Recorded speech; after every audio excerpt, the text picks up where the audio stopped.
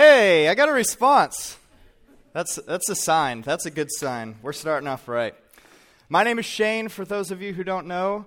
A lot of you who do know me as the worship leader. We're switching roles today, so that was interesting. I also am the youth resident here at Stonebridge Church, so I get to wear a lot of different hats within the church and do a lot of different things, and it's really cool for me to be able to put this hat on with you guys this morning, and just to be able to open up God's Word with you as a church community.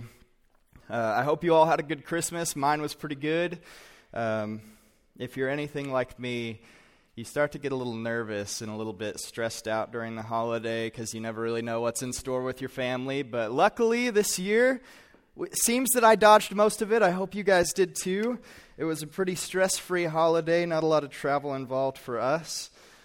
So if you've got a Bible, go ahead and open it up. We're going to be in Acts 11 today. We'll be starting in verse 19.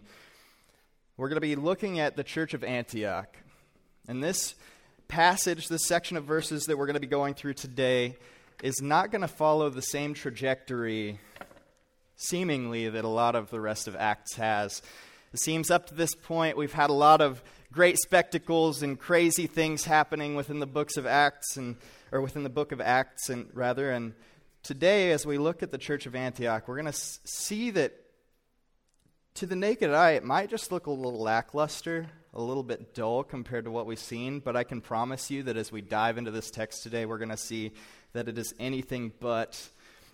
But as you turn there to Acts 11, verse 19, I want to share with you a little bit about me and my story, how I got here, to Stonebridge Church specifically and on this stage. So I started off raised in a home that was not Christian.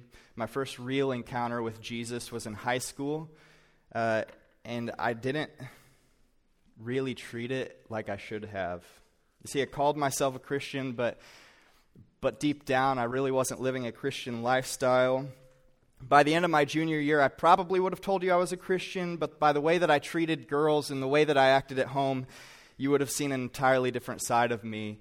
When I graduated high school, or right after I graduated high school, I got extremely sick, had a brush with my own mortality, and after a long stint in and out of hospitals, I had to make a decision. I either needed to accept that there was no God and that bad things happen to good people for no reason, really at all, and that the universe is pretty much random in delegating its punishments and its rewards. Or I needed to double down and actually be all in for Jesus, the person who I was claiming to be all in for the past couple years. Fortunately, I opted for the latter. I got involved with Salt Company over at Iowa State, and through some very, very faithful small group leaders and friends in my life, I was able to faithfully remain serving Jesus, even though my health remained questionable for the next couple years. And it was in that period of time that I met my beautiful wife, Sam, who I believe is in the infant room this morning during this first service here. So she's awesome. If you get a chance to meet her after this, you definitely should. But it was in that period I met her, continued serving at Cornerstone Church and helping out there in Salt Company, then in small groups for youth group, and then in worship. And ultimately, that's where Matt met me and asked me if I'd come over here and get involved in worship, and that led to youth, and now we're here. But why do I share all of this with you? See, my story is marked by a few things.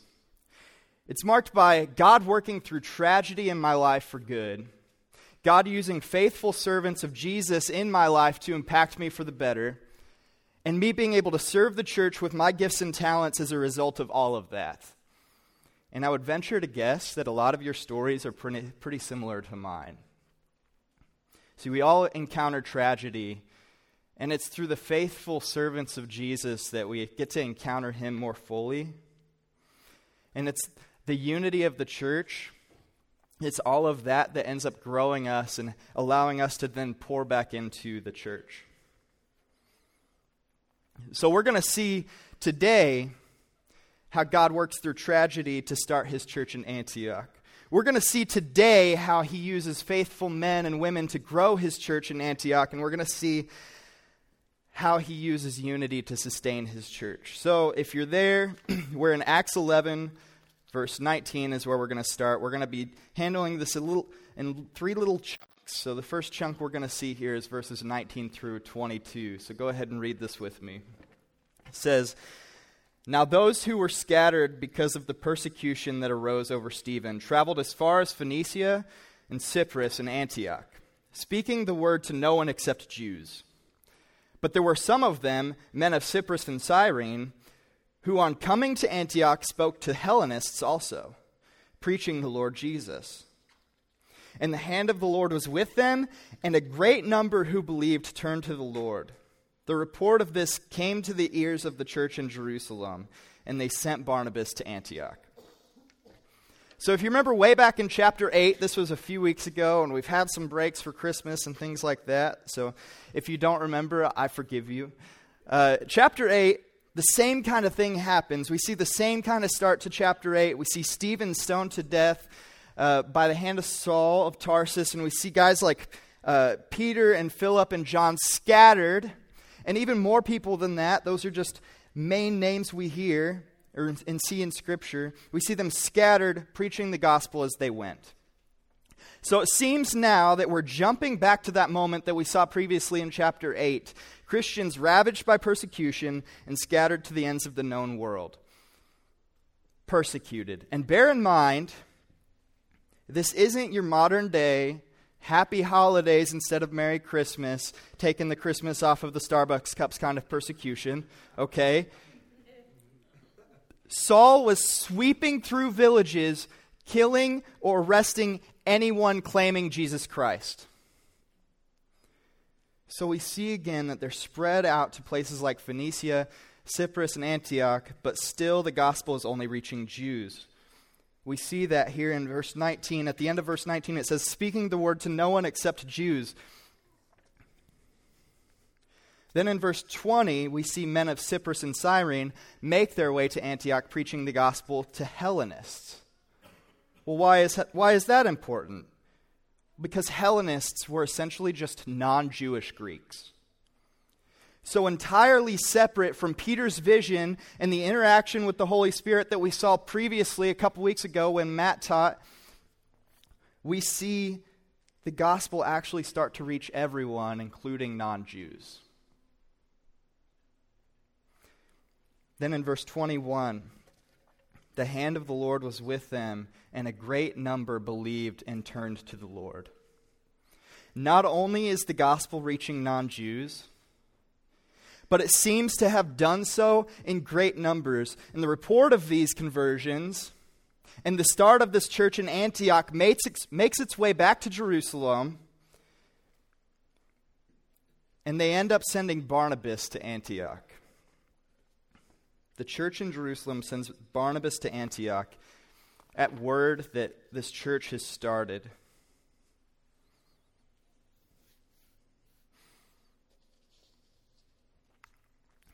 So I found myself in my study of this wondering what kind of town Antioch was. So as I dove into my commentaries and my history books, I discovered that Antioch wasn't the most kosher place, pun intended. As it turns out, Antioch wasn't the most well-known for its moral upstanding. Antioch itself was the third largest and third most important city in the Roman Empire, right next to Rome and Alexandria. And the city was really, really, really well known for its temple prostitution. They loved spectacles like chariot racing and theaters and all sorts of just big circus-like spectacles. The city as a whole was a center of indulgence and pursuit of the flesh. And if you were with us when we went through our 1 Corinthians study, it was a lot like Corinth. So imagine that I go visit Las Vegas for a week, and after a week out there, I come back, and I report that over half the city is converted to Christianity, including the entire Strip. All of the people that we consider to be crazy and wild and without inhibition convert to Christianity, I'd imagine that I'd hear from at least a few of you the phrase, "I'd have to see it to believe it." Am I right on that? Can I assume correctly there? Well, though it doesn't explicitly say in this text, most theologians will confirm and do record that Barnabas going to Antioch was just as much to check in on the situation as it was to come aside the church and help it to grow. So if you remember, they sent Barnabas to Jerusalem after hearing word that Christians have been popping up there. When they heard that a church had started in Antioch, I'm sure they were excited. But knowing the kind of place that Antioch was, it seems that Barnabas was there just as much to make sure that everything was up to board, so to speak. And so here we are. People have been spread out across the land thanks to the persecution they faced, primarily at the hands of Saul. And God begins to use that tragedy to start to form his church in Antioch, where he sends Barnabas. We pick up in verse 23. It says, "When he came and saw the grace of God, he was glad. And he exhorted them all to remain faithful to the Lord with steadfast purpose. For he was a good man, full of the Holy Spirit, and full of faith. And a great many people were added to the Lord. So Barnabas went to Tarsus to look for Saul. And when he had found him, he brought him to Antioch. For a whole year they met with the church and taught a great many people. And in Antioch the disciples were first called Christians." Whoa, okay. It seems like we skipped a lot of things there. Like a lot of things are happening in between the lines of the scripture. It feels really jolty to me, so let's just break this down. So in verse 23, we see Barnabas show up in Antioch. He gets there, and what? He sees the grace of God through the conversions of these many people, and his immediate response was to encourage them. So he gets here, probably most likely to make sure that these were actually Christians and not some crazy false witnesses. And the first thing he sees is the grace of God, and he was glad. And he encourages them. Remain faithful in the Lord. He has a purpose for you. It says large numbers of people were added to the church as a result of Barnabas showing up. And he was full of the Holy Spirit and faith. Remember that little bit. It's going to be important. Then immediately in verse 25, he leaves to go get help in teaching and leading the church. But he didn't go back to Jerusalem, who initially sent him. Jerusalem sent him to Antioch, but when he needed help leading the church, he did not go back to Jerusalem. Where did he go? He went to Tarsus to search for Saul. What? Christianity made it to Antioch because Saul was ravaging the church. Christianity spread out the way it did because of the persecution that the church faced, primarily at the hand of Saul. And now, Barnabas thinks it's best to grab Saul and bring him along for the ride as he begins to minister to this church in Antioch. So if you remember back to chapter 9, though, Barnabas was actually the first one to vouch for Saul to the apostles, as none of them would let him near them for fear that he'd kill them. But Barnabas vouched for Saul. So Barnabas trusts Saul enough to bring him into Antioch, and look at verse 25. For a whole year they met with the church and taught in large numbers.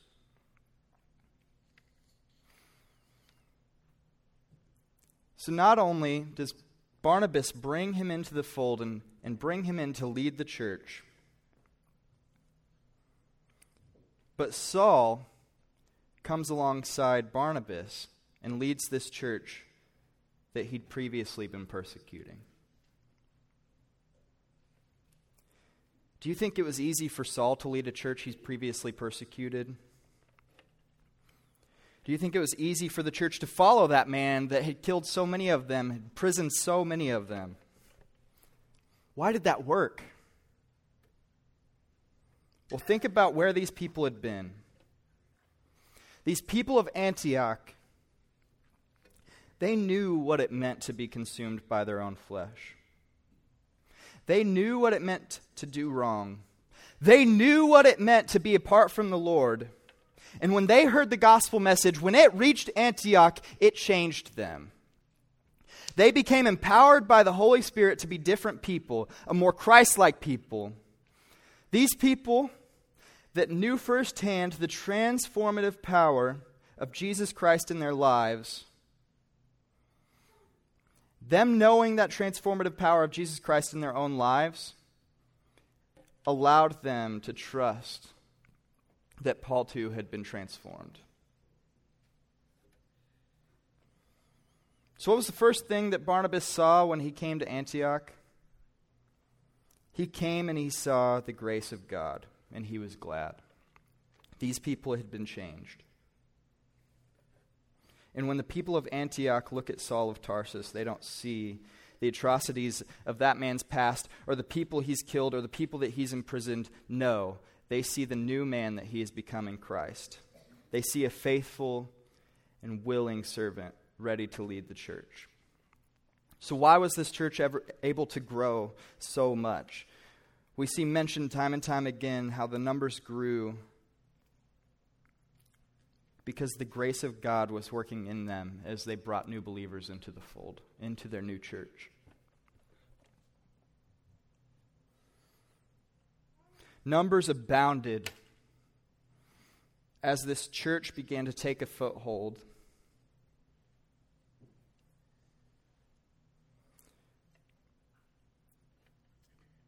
But let me ask you this. In the church of Antioch, do you think that it was the best of the best walking into that church, coming to know Jesus? Do you think that it was those moral high ground people that just didn't happen to know Jesus yet? I'm sure a few of them were. But I bet most of them, a lot like us, made their way to the church lost and broken.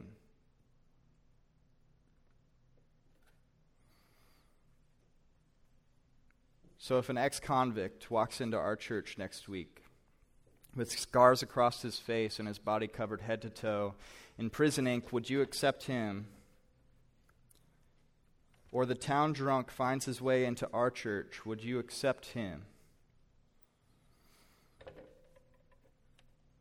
This church is able to grow. This church is able to abound here in Antioch because they know what it's like to be transformed by Jesus.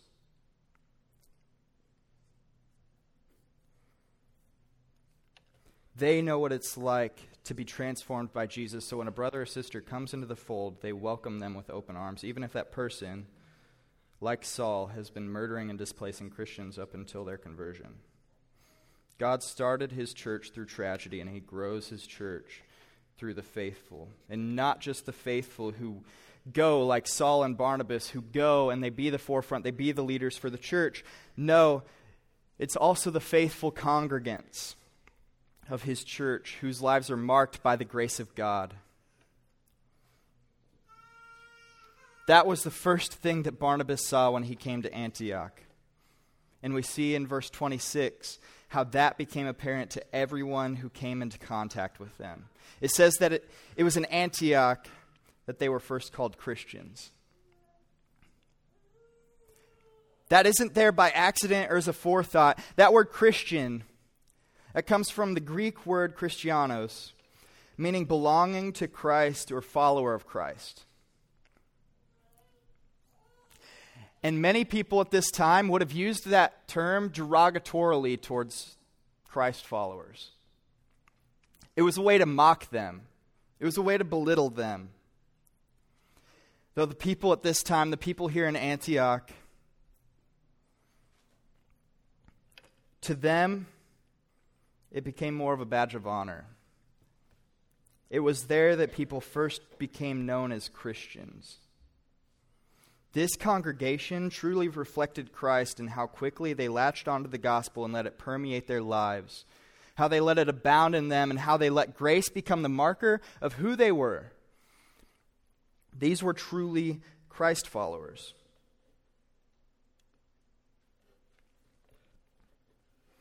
And so we find ourselves here in verse 27 through 30, wrapping up our snapshot into the church of Antioch. It starts in verse 27. It says, "Now in these days prophets came down from Jerusalem to Antioch. And one of them, named Agabus, stood up and foretold by the Spirit that there would be a great famine over all the world. This took place in the days of Claudius. So the disciples determined, everyone according to his ability, to send relief to the brothers living in Judea. And they did so, sending it to elders by hand of Barnabas and Saul." So we see some time has passed, and Jerusalem has been sending prophets down to Antioch. And Agabus shows up, a prophet from Jerusalem, and tells them that there's going to be a famine in Rome. Again, hard left. So he shares that there's going to be a famine in Rome, and to them, the church in Antioch, it was no secret that a famine would negatively affect the church in Judea. So what was the church's response? To send everything. So the disciples determined, everyone according to his ability, to send relief to the brothers living in Judea. Imagine if Troy Nesbitt showed up next week and was like, there's going to be a famine in Ames, Iowa, and most of our congregation is going to be without food for weeks, maybe even months. What would your response be? Do you see how the church in Antioch responds to this? Every person gave as much as he could. Read that again, verse 29. So the disciples, that's everyone, determined that everyone according to his own ability, that's as much as anybody could give, to send relief to the brothers and sisters living in Judea. Would your response be to round up every spare thing you can give according to your own ability and send it to the church in the Cornerstone Church in Ames if they had a famine? Why was their reaction so strong to this? Because they weren't focused on themselves individually. They weren't even focused on themselves as the church of Antioch. They were focused on God's church, the Big C church. They knew that in order for the gospel to spread, like the gospel had been spread to them, that the church would have to work together in unity. When one falters, the other would falter. So the people in Antioch, having the hand of the Lord with them, being led by faithful men filled with the Holy Spirit, through a prophecy given to them by the Holy Spirit, sent everything they could to Judea before the famine even happened. It hasn't even happened yet. It doesn't say that they waited. It doesn't say that they mobilized and waited for the call that the famine had started. This prophet shows up, prophesies that there's going to be a famine. And these guys are like, oh man, we got to help with that. We got to help. Do we place that much value on the church? Do we place that much value on how the Spirit is speaking to us and moving us to act? That if the E-Free Church up the road burned to the ground, would you feel so compelled by the Spirit of God moving within you to give everything that you can to help them rebuild?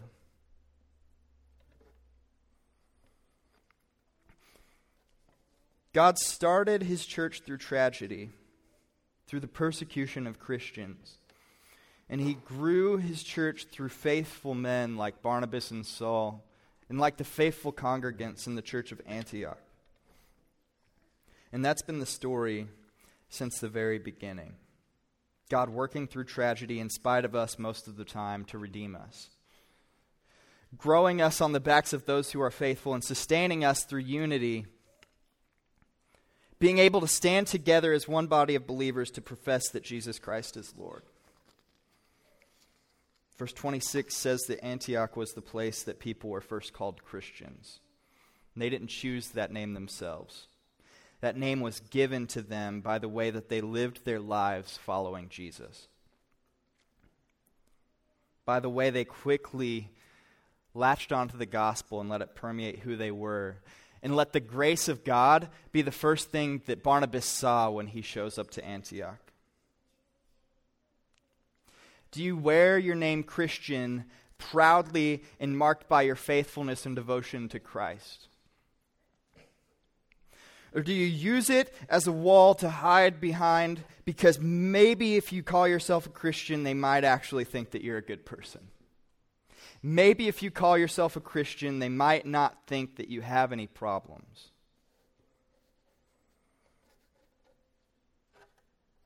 That's been the tainted nature of our word Christian. Is that so many people use it as a wall to hide behind. That it's lost its meaning. This is a church that from the beginning placed Jesus in the center. And through that, they were empowered by the Spirit of God to do tremendous things. Do you see this throughout this entire scripture we have here? The hand of God is over them. The Spirit of the Lord was in them. They were faithful. This is God working through them to do tremendous things. They were among the first to share the good news of Jesus Christ with non-Jews. They were excited for and accepting of new believers. Even Saul of Tarsus, who ravaged the church for years and now leading this church in Antioch. And they generously gave to the church everything that they had to support them through famine. All in just a short time. That is what it means to be a Christian. It's not a label we give ourselves. It's a label we earn by the way that we live our lives. Do you let the tragedy in your life be an anchor to what you can accomplish? Or do you let Christ work through that tragedy and be an anchor for your soul? Do you remain faithful to the Lord in everything so that He may be able to grow you and the church by His grace, or would you rather hang on to grudges against others who have hurt you and not experience the freedom of grace? Do you know what it's like to be in unity with not just a group of people in this room, but with every Christ follower on this planet? This may seem like a lackluster story compared to what we've seen and encountered up until this point, but it's the simplicity of this chapter that we see how God uses His people in powerful ways, how God uses persecution to build a church.